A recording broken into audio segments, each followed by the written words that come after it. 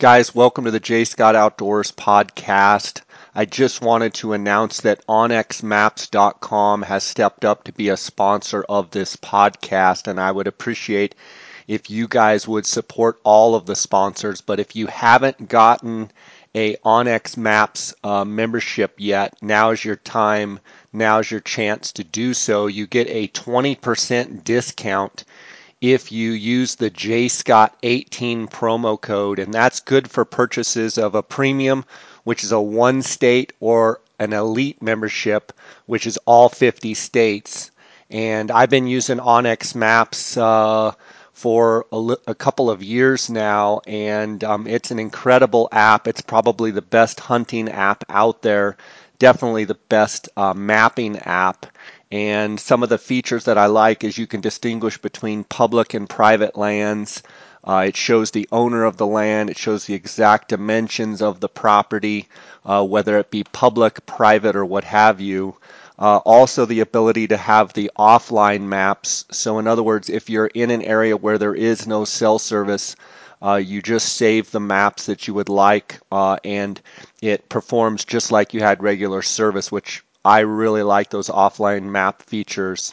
You can also mark waypoints and use GPS tools. It's just like having a GPS, but it's right on your phone. And then the tracking of your hunts, they have a breadcrumb feature where you can either follow the path of your vehicle, follow the path of you on foot. You can mark waypoints. It's just an awesome tool. You can switch between aerial, you can switch between topo, you can do a hybrid mode. But go to onxmaps.com, use the JScott18 promo code, and you're going to get a 20% discount. Let's get right to this episode with Russ Jacoby. Welcome to the J. Scott Outdoors podcast. Today we have my friend Russ Jacoby of Mossback, Arizona. Russ, how you doing? Excellent, Jay. Good to be with you today. Yeah, for sure. You guys been getting some of this moisture up in the Flagstaff area? We have been. That's good. Why don't we catch up on, before we dive into some of the buffalo and the park stuff, catch up on some of the past fall hunts that you've already been on. Maybe highlight some of the personal hunts or anything that you've been doing, and then as well as anything that Mossback, Arizona's been doing. Sure. I guess I would describe this year in Arizona as a little bit crazy. I don't think I've seen as dry conditions and as wet conditions in the same calendar year ever in my entire life. But we've had some amazing hunts. For the buffalo stuff, we just cranked this year on the spring hunt. It was really dry, and I think that helped us some, and we killed a lot of really big bulls. And then as it moved into the rainy season, we did okay on the cows, but certainly rain does impact those buffalo hunts. How so? Well, when you get rain, the bison don't move around as much. They don't leave the park as much. It makes it harder to get opportunities for the hunters. Gotcha. With the buffalo, are there any buffalo hunts coming up this fall? And if so, when do they run to? And what's your forecast? So the buffalo hunts are pretty much year round. There's actually a hunt ongoing right now, and that season was plagued by a lot of snow, but there's been a really good success rate on that hunt despite the snow. There's another season that starts the first part in November, and it runs to the end of the calendar year. So hopefully we'll continue that good success in the November-December hunt that we've experienced in the most recent hunt. Russ, for other species in Arizona, I definitely think is what we would call a drought year as far as antler growth.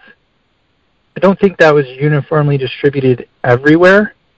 So what we're seeing on the Kaibab is pretty typical conditions as far as antler growth, but certainly on the strip, you didn't have the numbers of giant deer that you typically would have in a normal year.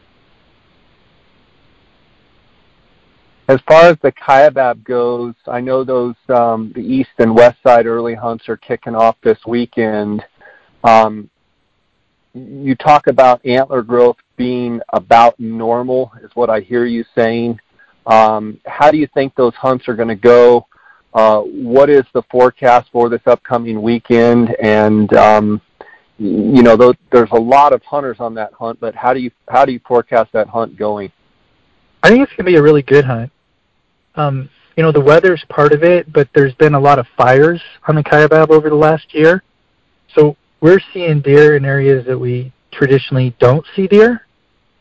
I do know, like, the migration from the Paunsaugunt this year seems to be early and heavy, which I think some of that does trickle down to part of the Kaibab. But you definitely see good antler growth, good healthy deer herd. There should be some nice clean weather, and I think there's going to be some really nice bucks taken on this upcoming hunt. You talk about the migration out of Utah, out of the Paunsaugunt. They must have had a few early snows to get those deer moving. Do you feel like those deer are making their way all the way into Arizona, into 12B, and ahead of schedule, I hear you saying? I think so. I don't think it's the full migration, and they haven't all moved all that way. But you can't have that number of deer move and it not shuffle the deck, so to speak, a little bit, at least. And it's, I guess, a little bit unusual. You would think with that kind of migration going on in the Paunsaugunt that we would see the same thing going on in the Kaibab. And we still recently, even though we've had some pretty heavy snows on top of the Kaibab, there's a lot of deer that haven't moved down to the bottom. I think a lot of hunters are hoping that, every deer on the top is down in the bottom where it's easier to glass, but I don't think that's going to be the case. You talk about antler growth being more of a normal year. How much of that, you talk about these fires, how much of that is to, the browsing conditions and the availability of feed that those deer are able to find, and in relation to, say, it being really dry?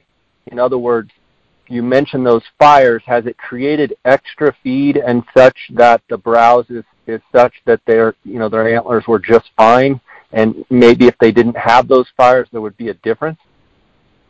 So I think part of it is there's lots of good feed, but another part of it is I think the Kaibab was less impacted by the drought than other forests were. So you see that in the forest closures. We had other forests closed for a month or two early in the year, and the Kaibab never did close. There was fire restrictions, and it came really close to closure, and then we got rain. So just the conditions on the ground, both water and feed, were much better there than someplace like 13A or 13B. Russ, how long have you been going up to the Kaibab, both east and west side, in a number of years? How long have you been going? Like, since you were a kid, how long has that been? I'm middle-aged now, I think is what you would call me, Jay. I'm almost as old as you, I think, right?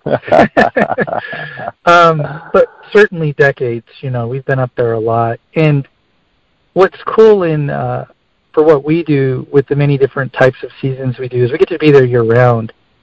So I think we get a different perspective when you watch the seasons change and you watch, we're there.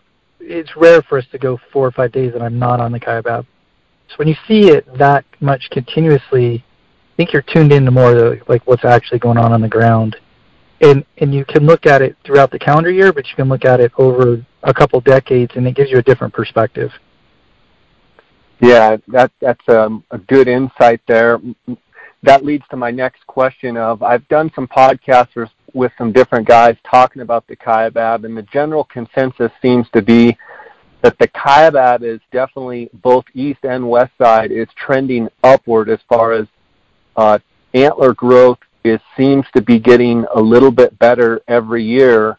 You've seen it highs and lows. What would be your opinion on, quality of bucks, both from a overall standpoint of, all the middle ground bucks and then some of the high-end bucks? What's your thought on which way is the Kaibab trending? And if your answer is different for east side, west side, break that down. It's definitely trending up. I think that's pretty obvious. I don't think that's someone's opinion. I think that's fact. So there's more deer overall, and you'll see more deer in every age class. but there's definitely more big deer than we might have seen 5 or 10 years ago. And I think that trend is going to continue at least for a while. The more we have fires, the more habitats created, but there's also some initiatives being driven by the government to try to do some forest restoration. I think the pendulum is swinging, so to speak. A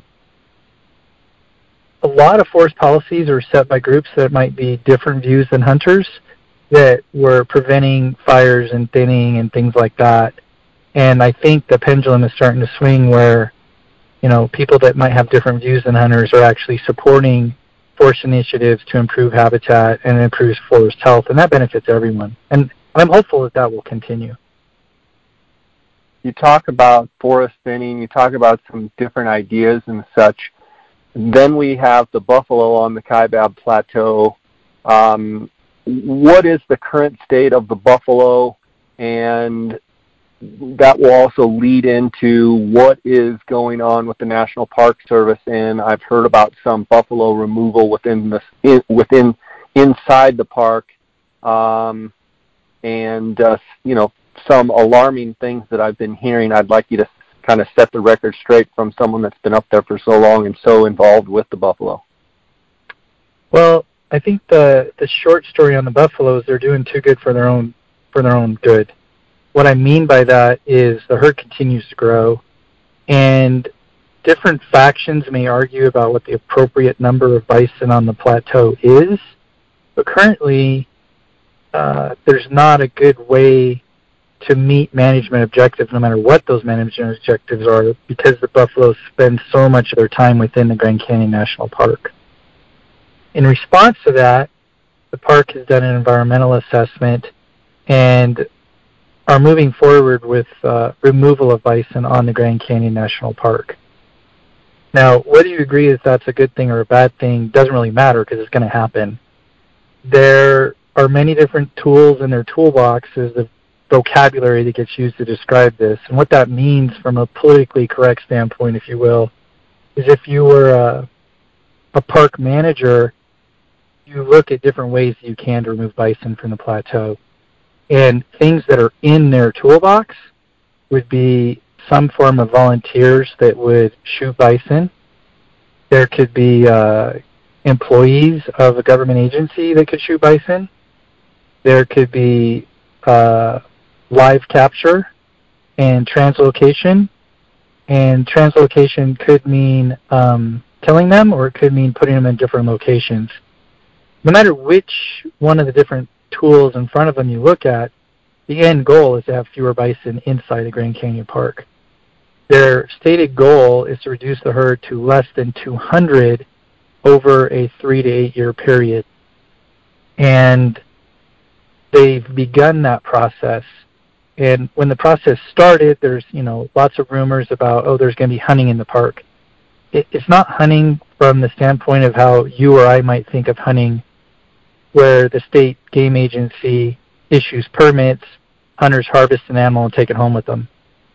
They talk about it being a cull, and they talk about volunteers going through a training class and shooting young bison, those bison being removed from the field, and the hunters not getting to take and keep their trophy. A young bison wouldn't be considered a trophy for most hunters anyway. But the culling operation began. When I say began, they didn't actually start shooting animals, but they began developing the process of how do you go about that within the park. And that process kind of ground to a halt. And there's lots of rumors on why that took place. I don't think why it took place isn't as important as that it hasn't happened. So as a manager, you look at other tools in their toolbox. Another tool in their toolbox is building a catch pen, capturing them in a catch pen, and then trucking them away.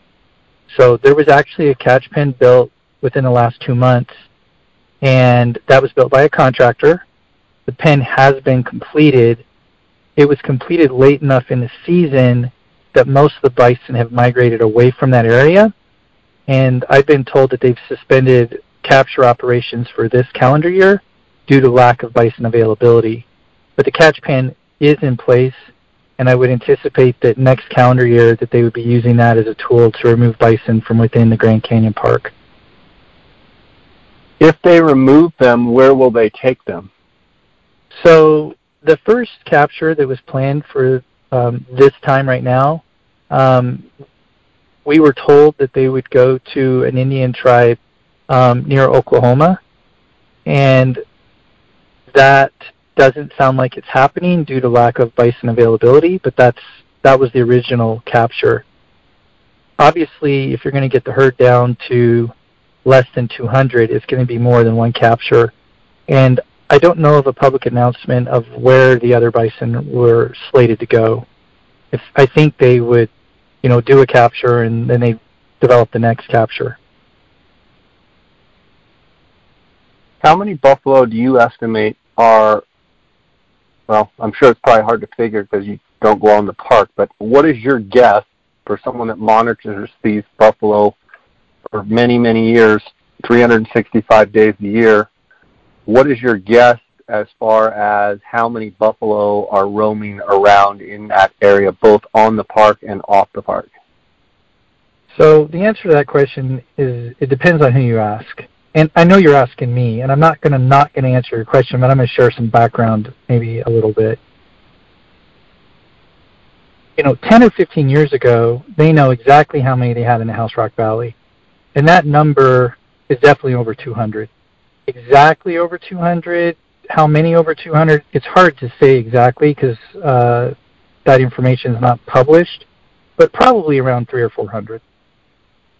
If you had 300 or 400 10 years ago, you have much more than 300 or 400 now.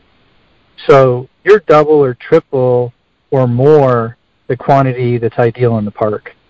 This past summer, I posted on my Facebook page videos of 400 to 500 bison in one group. So I can definitively prove there's at least that many. How many beyond that is a little harder to scientifically prove because they're dispersed in a very dense forest.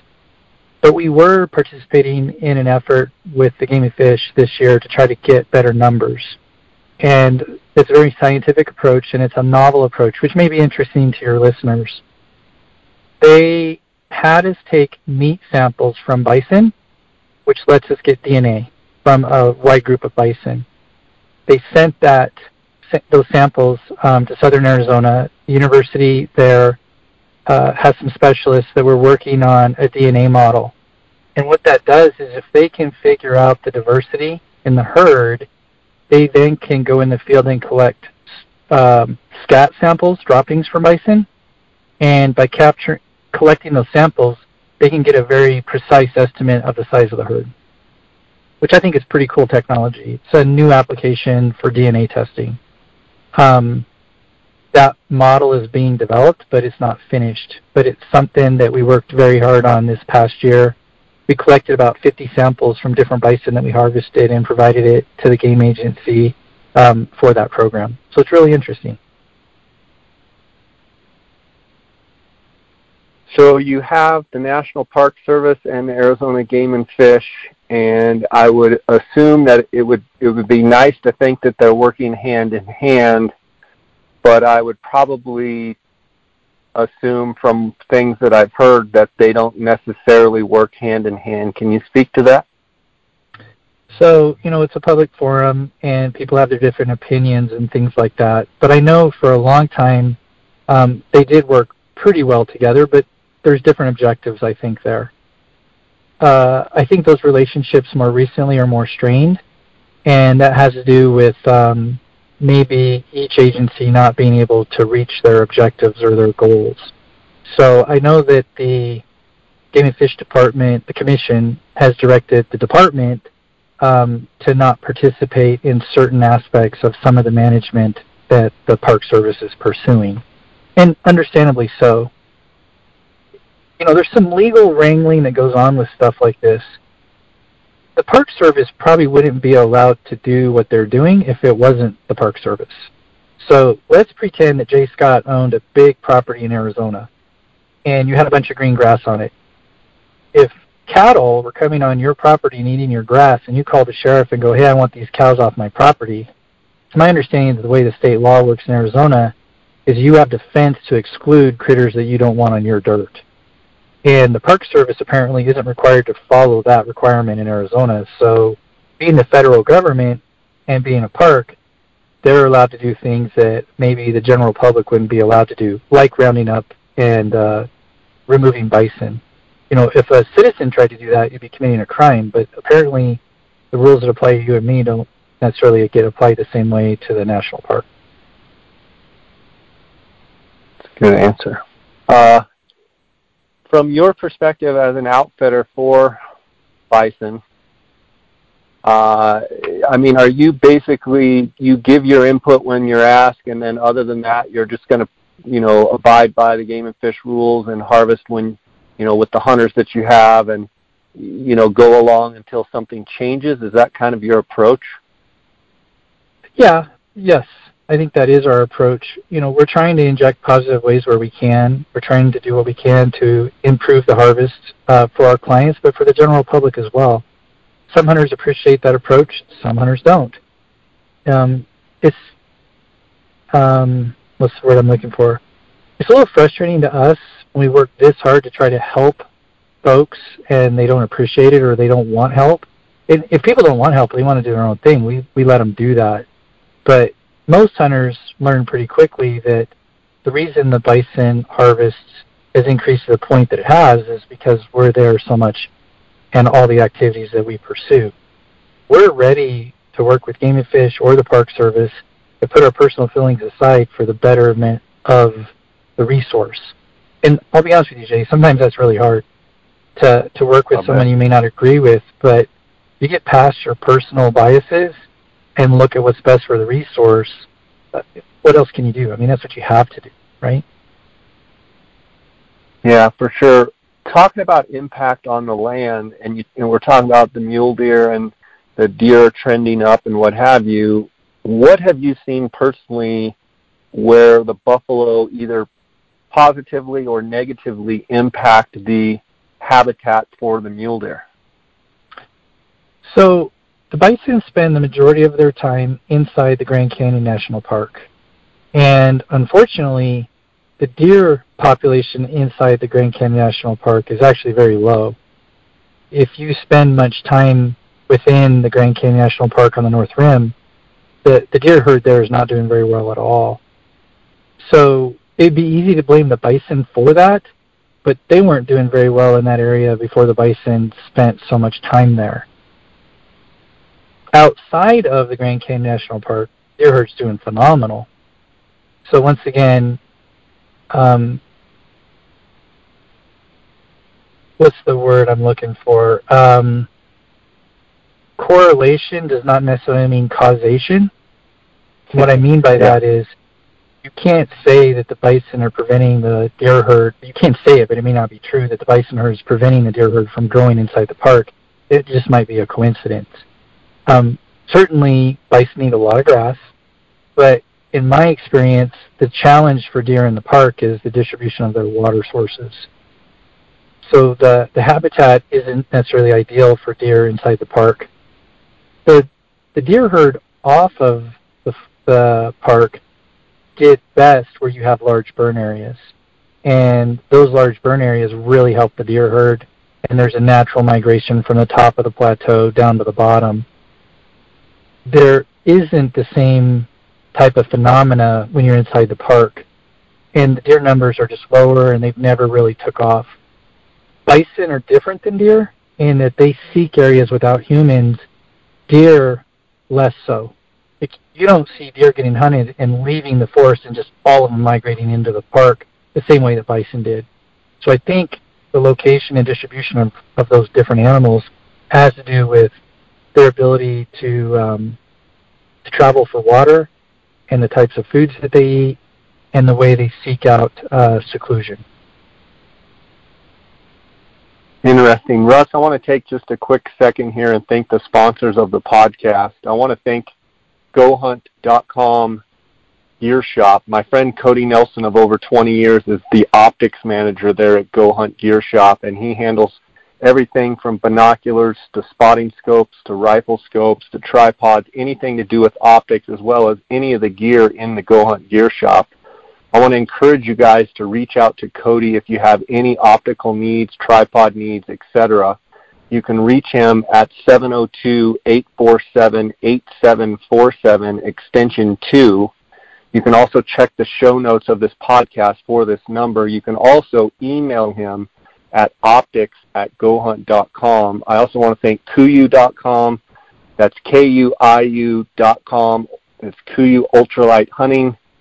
They make the hunting products or the clothing that I wear and a lot of the ultralight gear that I wear on my hunts. Check out KUIU.com. I also want to thank Canyon Coolers, based right there in your hometown, Russ, of Flagstaff, Arizona. Canyon Coolers has been a sponsor of the podcast now for a couple months, and I've been using their coolers this fall and really, really like them. Go to canyoncoolers.com, use the JScott promo code. You're going to get a 10% discount. And then phonescope.com. If you use the JScott18 promo code, you're going to get a 10% discount. That is the digiscoping device. If you go on my Instagram at all, see any of the photos or the videos, they're taken with the PhoneScope digiscoping adapter. Russ, we've got mule deer season coming up. We've got sheep season coming up. We've got the late elk hunts coming up. What are your thoughts? Where are you going to be? Do you have any specific hunts, personal hunts, guided hunts? What's your schedule over the next few months? Busy. We're going to be doing some of all of that. So one of the hunts that I'm really looking forward to is a sheep hunt. It's in the White Mountains. It's a rocky sheep hunt. And it's with Bill Atchison. Anybody that knows Bill is a lifetime achiever, if I can use that word, sheep hunter in Arizona. Bill is really the person that got me started hunting sheep in Arizona. When I had my personal tag over in the Black Mountains, Bill's the one that really brought me up to speed as quickly as he did and was a huge part of my hunt. And I'm forever indebted to Bill for what he provided to me to help me with my hunt. And I'm getting to repay that to Bill here with his season.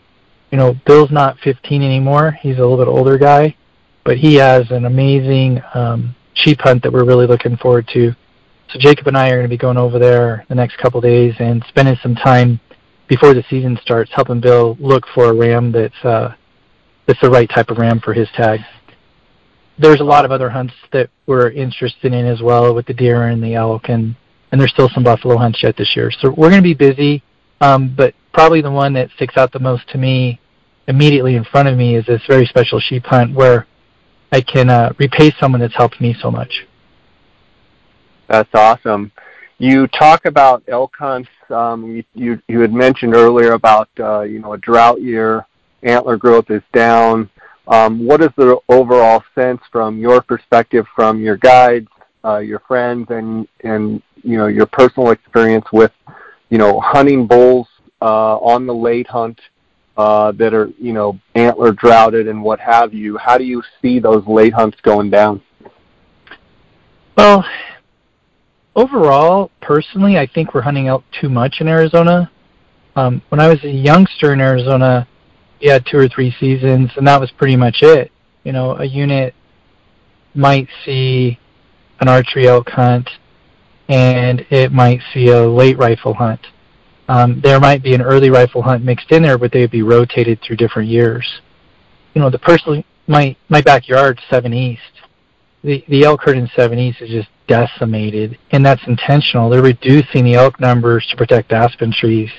But I think that same model is going on across the state where elk numbers are not what they were 25 years ago. So when I talk to other hunters, we certainly are successful in elk hunts. There's still elk to hunt, but it's much different than we remember from a few decades ago. Antler growth is down. There's certainly a lot of broken bulls. I don't think that you saw the numbers of 400-plus inch bulls in Arizona this year that we might see in a good year.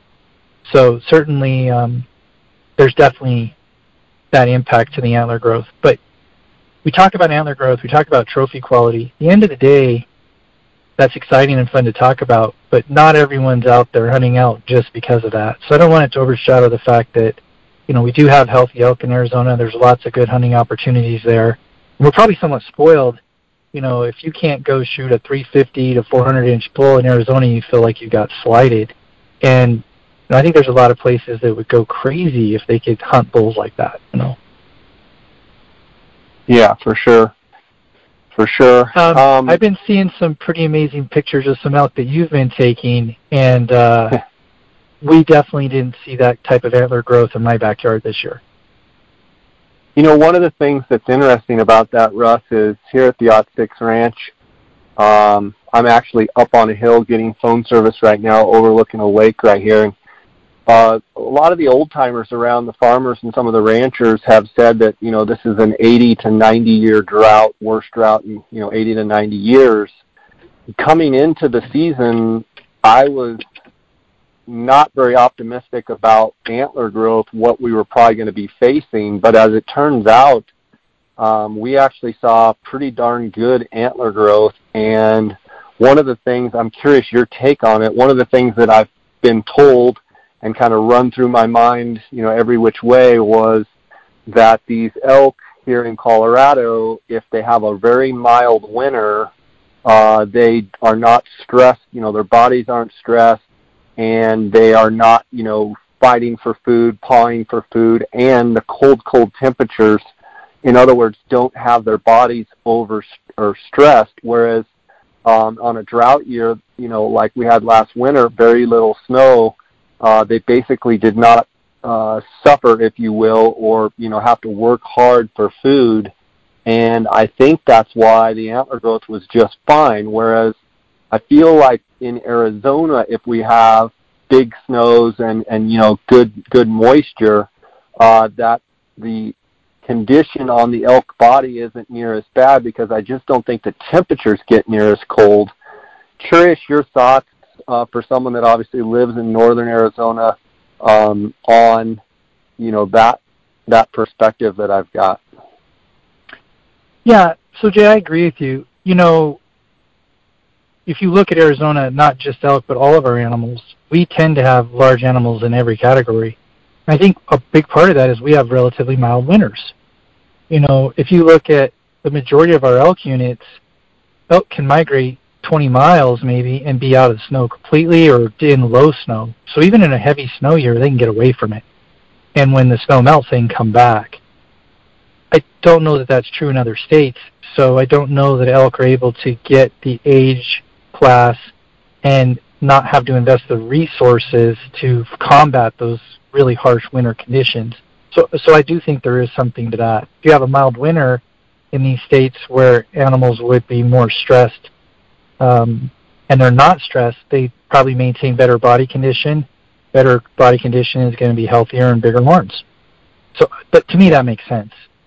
In Arizona, we kind of got the double whammy. We had a really dry first part of the year, followed with a really wet second part of the year. So wet was good because it replenished our resources, but it was too late to help out antler growth.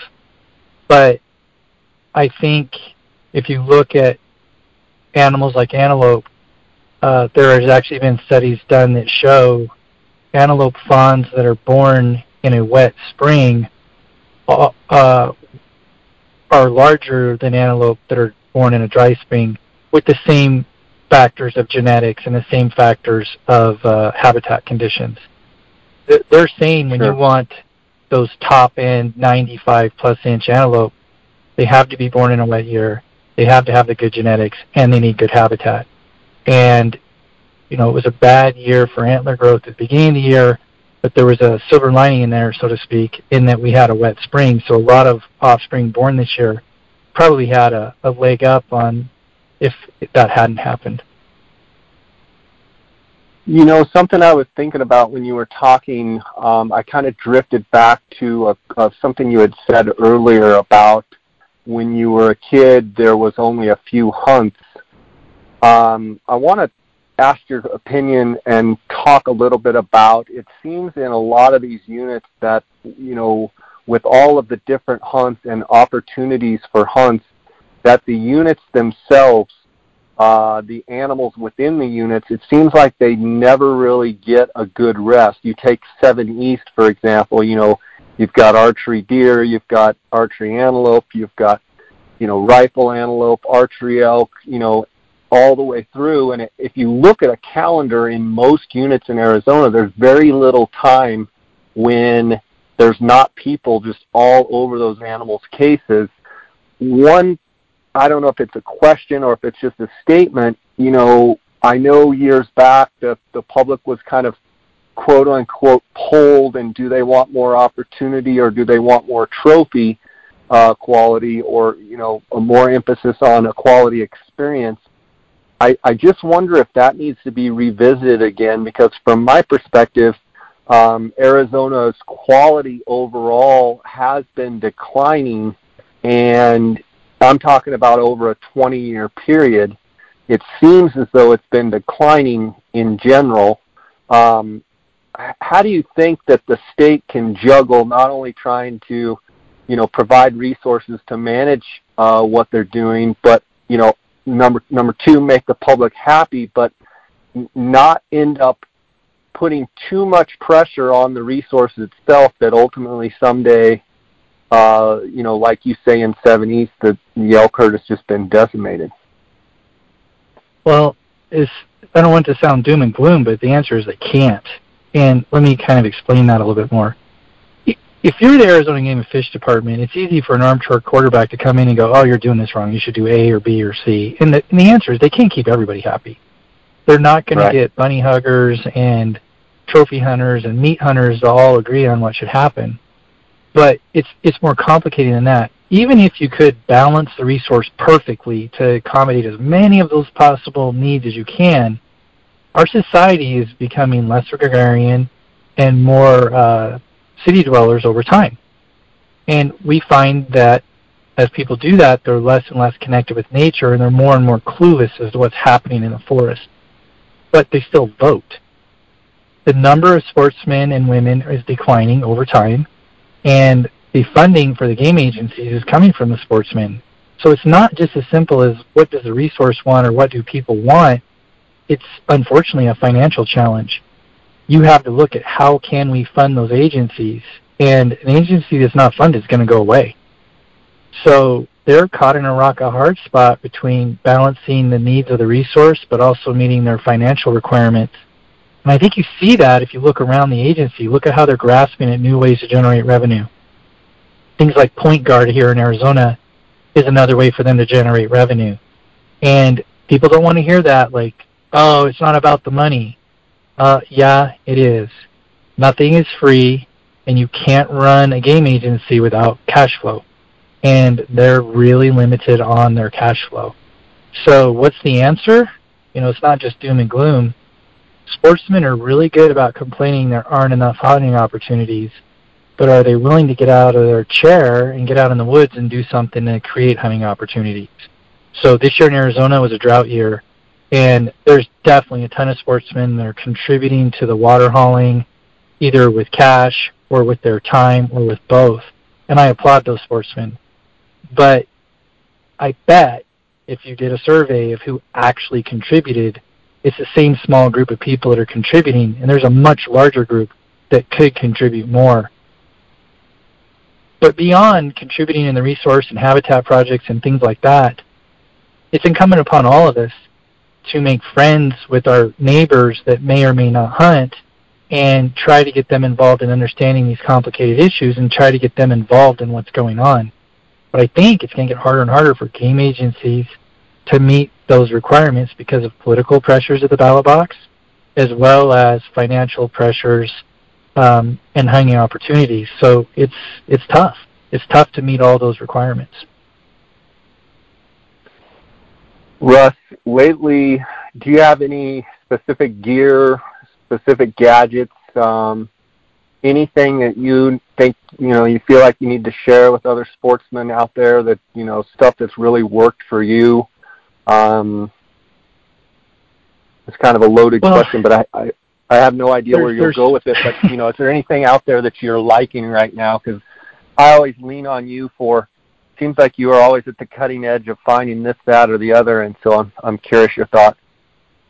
Well, I absolutely love my BTX, my Swarovski BTX, and I love it so much about a second one. So we have the Koas, the big eyes that we use for a lot of our hunts, but the BTX for us has been a game changer as far as being able to glass in ways and in places that were more difficult in the past. So certainly a huge nod to Swarovski for that cutting-edge technology. That the BTX is just unbelievable. And for your listeners that may not be familiar with that technology, it's essentially a spotting scope that lets you use two eyes like a pair of binoculars. So it works like a microscope. You're using both eyes into a single objective lens. So it helps reduce eye fatigue, but it lets you use 30 power type glassing in a much lighter package than other options that are available. And I know you've got your twin spotters, which is how people have approached it in the past, but I think things like the BTX are bringing that type of technology to more and more people. Before you move on to something else, I have both the BTX, the twin spotters, and I've sold my Koas, but when you compare the BTX directly to the Koas, obviously weight jumps out as one of the first big differences. The BTX is way lighter than the 13.5 or 14-pound Koas. Another what I would call similarity is that you've got the angled eyepiece.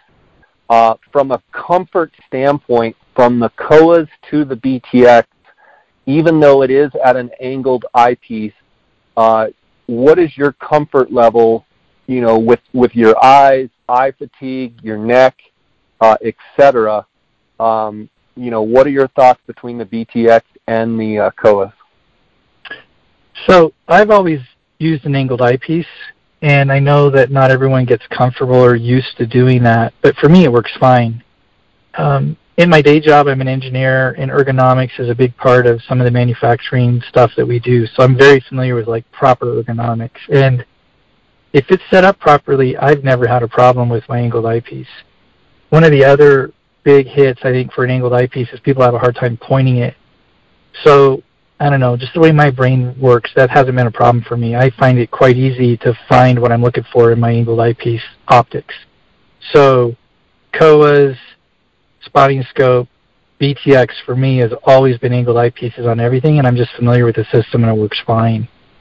I do have some friends that have reported complaints with neck fatigue in their angled eyepieces, but I think you can have the same problem if you're not set up properly with a straight eyepiece. If you crane your neck down to try to look through a straight eyepiece, it can also be a problem. So that hasn't been a problem for me, and I'm comfortable with the system and it works great. The main thing with the angled eyepiece BTX is I'm getting Koa-like performance in a package way less than half the weight.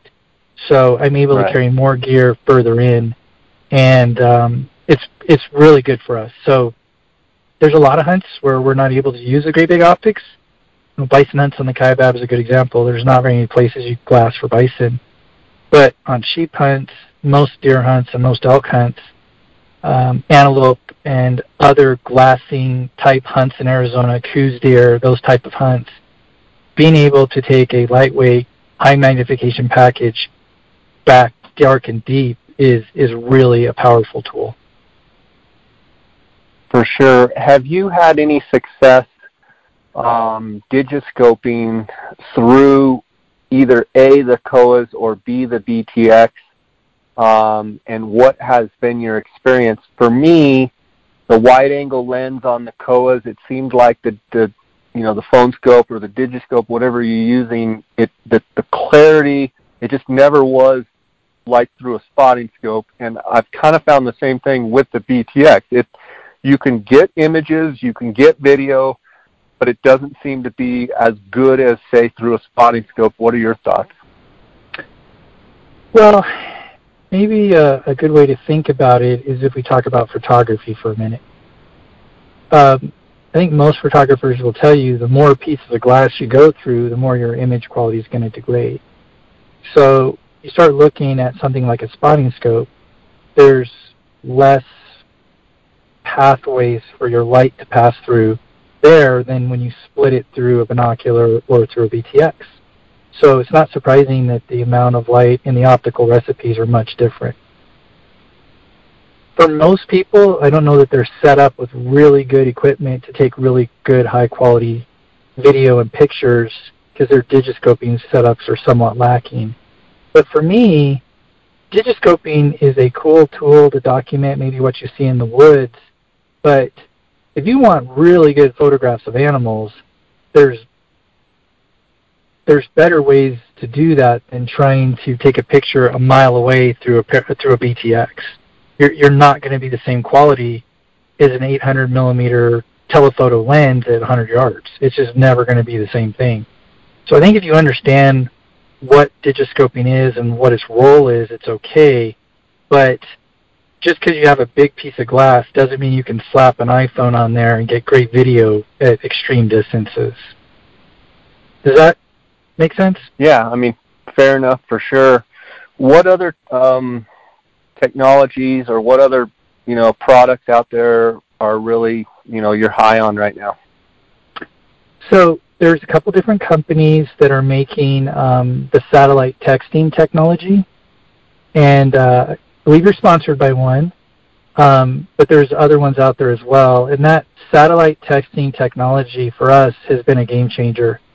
I've got hunters in the woods, I've got clients in the woods, I've got friends and family in the woods, I've got employees in the woods, and sometimes you got cell signal, and when you have that, communication is really good. But if you're in areas where there's no cell signal, communication gets harder, and safety becomes a factor, and coordination becomes a factor. The satellite texting technology has helped us improve safety and reduce costs, and that's been really, really big for us. So I can't say enough good things about the satellite texting technology.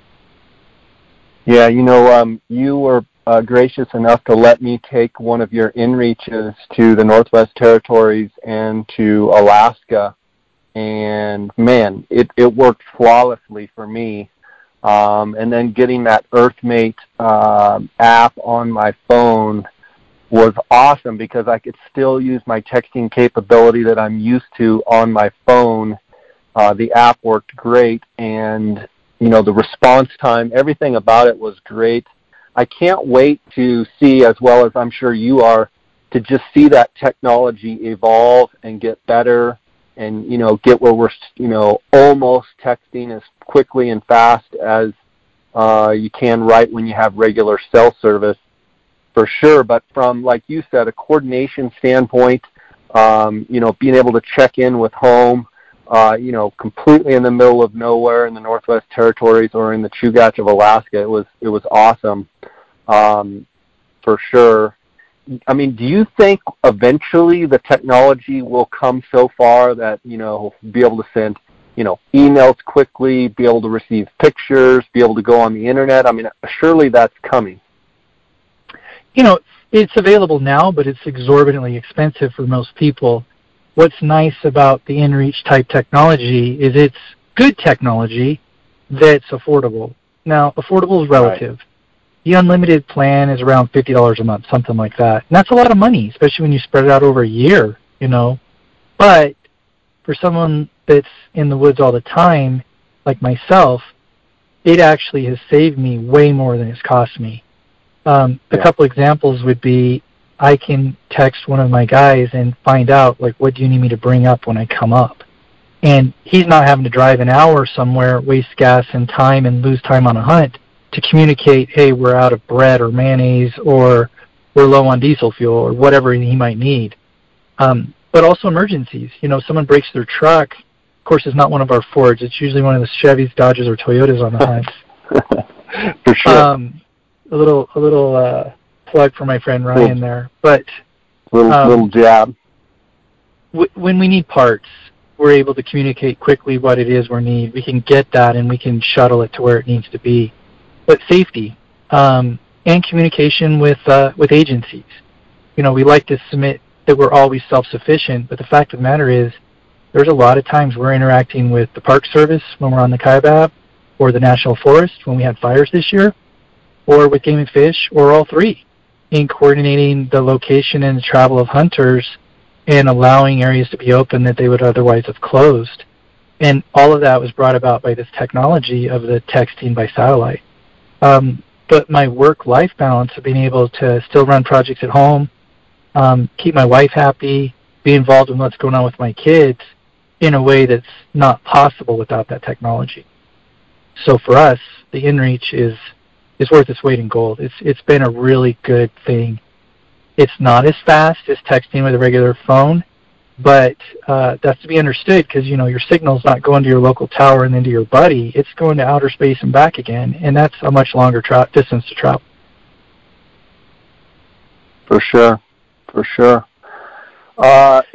Jay, there was one thing there was one thing I did want to bring up. I don't want to bring up any tender emotions, but we lost an outstanding member of our community from QU with Jason's loss, and I did want to extend my condolences to his family. And I think our entire industry has lost a huge member there, and it breaks my heart to have heard about that. I know you guys were close friends, and I did want to offer my condolences.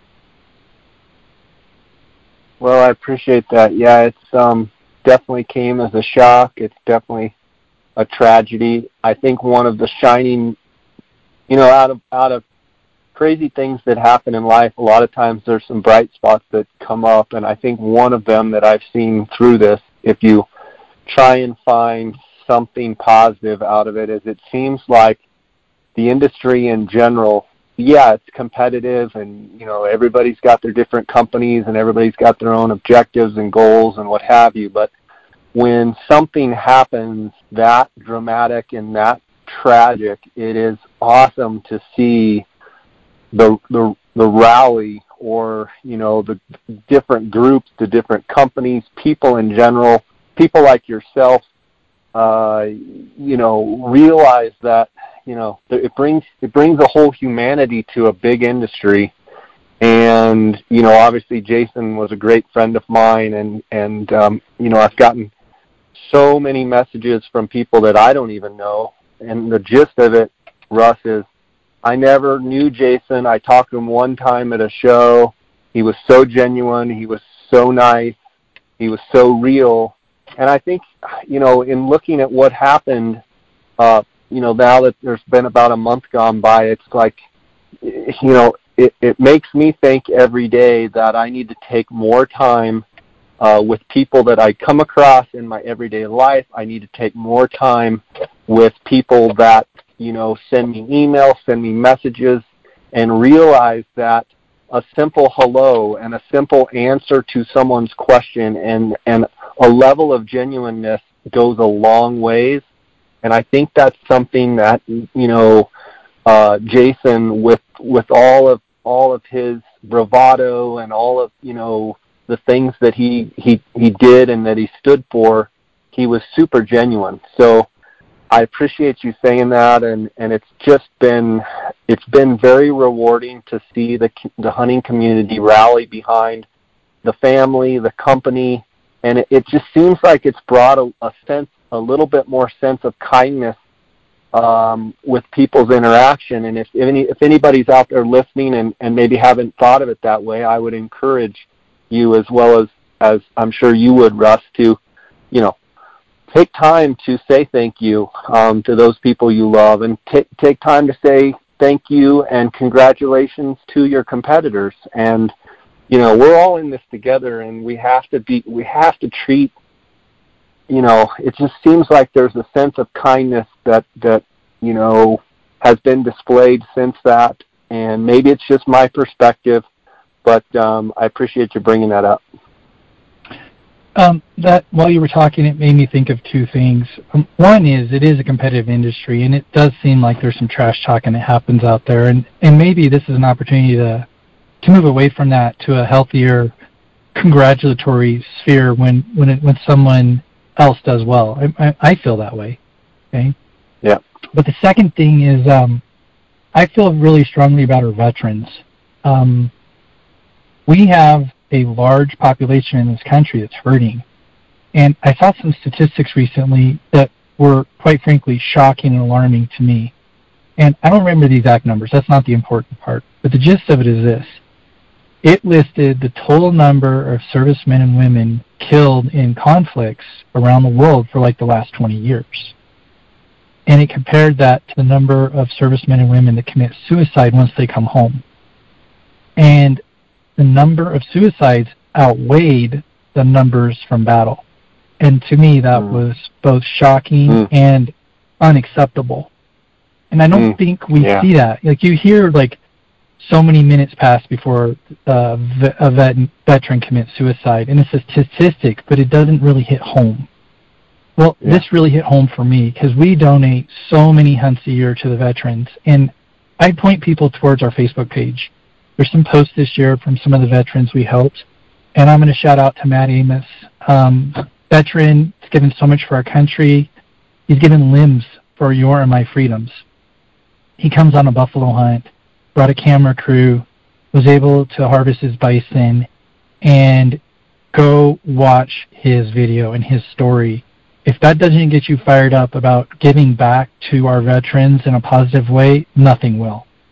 I would challenge all of your listeners to get involved with our veterans. Do something positive for somebody that makes it possible for you and me to be in the woods and to enjoy what we do. And not just lip service, but actually make a difference in their lives. Because there's a bunch of sportsmen and women out there that are really hurting, and it's not that hard to make a difference. Like you said, a smile, a handshake, a little helping hand. They are the most rewarding hunts that we do, is when you're able to help someone that's struggling or that doesn't have the same skills or opportunities that you or I might have. A youth hunter, a non-hunter, a beginning hunter. Get out there and make a difference in a positive way and make a legacy for Jason and for all those that have given so much for all of us. Awesome stuff, man. That's awesome. I want to close with one thing I've noticed over the last 5-6 months. It seems as though on your Facebook, you have taken to Facebook and almost made it kind of like a personal blog, which is awesome. I encourage all the listeners, I'll try and link it up in the show notes, but to go to Russ Jacoby's Facebook page.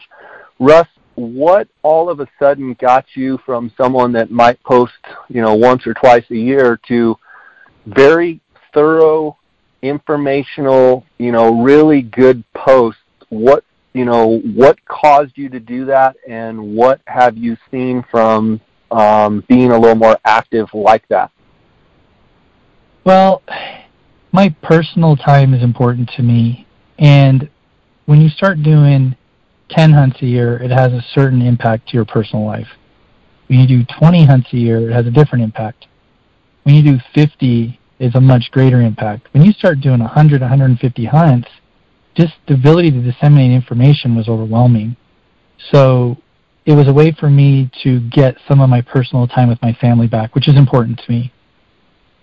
Another part of it is the number of bison hunters has increased to the point that I can't reach all of them one-on-one. So it was a way to hopefully share that information more broadly and help the resource. But there's also some changes going with the management. And, there's lots of good things on Facebook. There's lots of bad things on Facebook. Just really trying to espouse the good part of it and blast out their information that's helpful. I know there's certain segment of our society that's pounding their chest and like, hey, look at me. I'm very conscientious when you look at my photographs that, yeah, there's some trophy pictures on there, but there's a lot of, this is how you do A, this is how you do B, here's a technology that's really cool, like the InReach technology. There's a whole post about that. With the changes in the management structure of bison, there's posts about that. The fires that happened this year, trying to make sure that sportsmen and women that are participating in hunts on the Kaibab have the information that they need to react appropriately to that. So Facebook doesn't have to be politics and body slamming, some that views different than you. It can be a positive thing where you can share information and help bring joy to other people, and that's really what I'm trying to do. Awesome. Well, you're doing a great job. I want to give you a chance to let the listeners know how they can find out more about you, how they can reach you, and such. So why don't you do that now? Sure, I appreciate that. It's Russ Jacoby, Jacoby, and you can always call me on my cell phone at 928-814-9622. Jay will have a link to my Facebook as well as my email, which is Coyote, Coyote, Rustler, Rustler, @gmail.com. We're fully permitted, licensed, and insured here in Arizona. My personal part of Mossback, Arizona is we're very well known for the bison hunts that we do on the Kaibab. We run guided and outfitted hunts, but we also do semi-guided hunts. And we do our hunter co-op, which we don't charge for, where we just try to help people to be successful on their hunts. In addition to that, most people don't realize it, but we guide for the other species in Arizona, and we're certainly known for the units that border the Grand Canyon, both on the north and the south side of the Grand Canyon. And always enjoy working with sportsmen to help meet their objectives, no matter what they are. It might be their first cow elk, or it might be, that next large trophy animal that they're trying to push it to the next level. So, Jay, you asked about game-changing technologies, and for me, I would be amiss if I didn't mention my Ford Raptor. I'm a Ford Raptor fan myself. I have one in Arizona that I have there, and here at the Ot6 Ranch, I drive one. I drive a 14 here in Arizona and in Colorado. I know you have some newer models. Let's talk about it a little bit. Sure. So a calendar year ago, almost exactly, I purchased my first Raptor. It's a 2018, so it's the aluminum body Gen 2 Raptor with the twin turbo V6. What are the differences? Like the ones I have are obviously the V8. What's the difference between the V6 and the V8 as far as engine power, etc.? The V6 is better. Tell me how. I get 16 miles a gallon in four-wheel drive with me driving it, which is saying something, Jay. 450 horsepower, 510 pound-feet of torque. Truck is lighter, faster, more nimble, better suspension, and much better economy. So what's not to like about it? I know people talk about V6, V8, and I'm not telling you that the twin-turbo V6 is going to be a twin-turbo V8, but if you look at all-around performance, they hit it perfect on the combination of performance and economy. I absolutely am blown away at the level of performance and the economy that I get out of my Raptor. With a lighter weight body, correct, because it's an aluminum body, how is the ride? Do you feel like the ride is better or worse than say, the vehicle that I have? I think it's better. So not having driven one a ton off-road, my comparison is more local driving.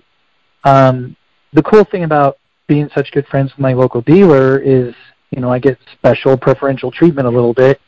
When I've taken my Raptor in for an oil change, they've given me another Raptor as a loaner. So I've compared it on the same kinds of roads, at least in, small segments. And it's definitely an upgrade. It's better performance with throttle response. It's way better performance when you're at the gas pump. But even off-road, it's just more nimble, it handles better, and the suspension soaks the bumps up. I liked it so much, I went and bought a second one. So in February, we purchased a Raptor for Laura, and we use the two Raptors in our guiding business, and absolutely love them.